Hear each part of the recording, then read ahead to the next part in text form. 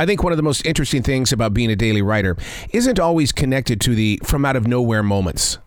I'm blessed to share a lot of conversations with multiple styles of writers and authors. Most write because it's their job. It's how they've agreed with family and publishers to dedicate a certain amount of their time to reach readers. Those from out of nowhere moments lead to characters being energized and or created in ways that catches the creative mind off guard. Journaling is only different because as long as we're alive, the story never ends. You don't have to relinquish any characters, and if you want to write off a friend or a family member, you just stop talking about them. The story doesn't stall. As a journal writer, you're always open. Your heart is always touching a new series of paths. Hey, it's Arrow. This is The Daily Mess, a chronological walk through an everyday world. I am that daily writer. The story continues, and being a witness of life gives you that opportunity to see the story, to see the path, to experience the moments. Even if they're coming from out of nowhere, it's something that you can put on a page. This is The Daily Mess. When people that know you make it known that you aren't smiling, have you been in those moments? Well, being transparent, while in public, I'm known to put on display the candy-coated plastic bathroom mirror smile. You know what I'm talking about. It's not somewhat real, nor is it fake. It's just there. It's part of what we call in radio the nervous laugh. You know, those people that laugh or smile when really nobody else is doing it with them. I explained to the person that I was currently caught up without a smile because my mind was in two completely different places, on making sure that I got the right lottery tickets for them, and I had a till full of money in an open space behind me. I didn't want someone to sneak up and grab a fistful of dollars. Oh, she understood, but I didn't. Rarely do I carry two types of stress such as that, the right lottery ticket and a wide open till. It was very stressful, and I was wearing it. Those moments where somebody catches you in the reality of your realm of what is right now. It's like they want to talk about it because it's like, ah, ha, ha, ha, ha, got you. I knew you weren't that happy guy all the time.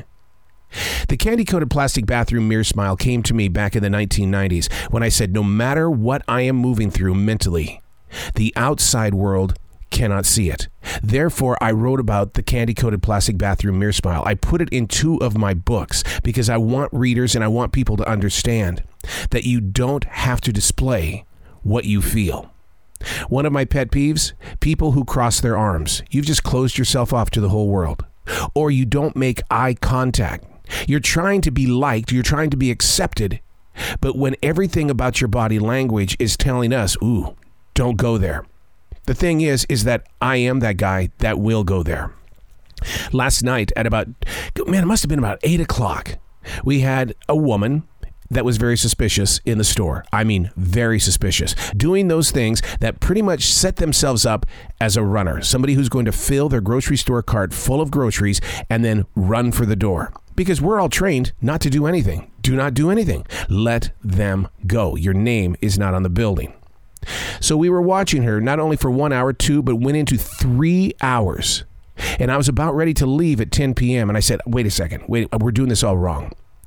I've got to go get in a conversation. I got to know what is going on here because we shut off one side of the store and the other side had the guard. So he was the one that is trained to do what he was supposed to do. And in that moment of now, I said, I've got to go get engaged in a conversation because in my training, that's what we're told. Get into a conversation and then guide them to a register. I heard one of the most beautiful stories by going up and having that conversation. My thoughts were, tell me something about you. You've got to be kidding. Really? You experienced that? You become engaged in their journey, and within about 15 minutes, all of the groceries were paid for, and she was on her way. We went from assuming that she was going to be a runner because everything about her and that card said, this person's going to run, to somebody who paid everything off, and we all went home. The candy-coated plastic bathroom mirror smile. It's going to get you into a situation of peace, but there's always going to be somebody that's watching for you to frown. And that's where you've got to be able to be ready for truth. I'm Arrow, and that's The Daily Mess.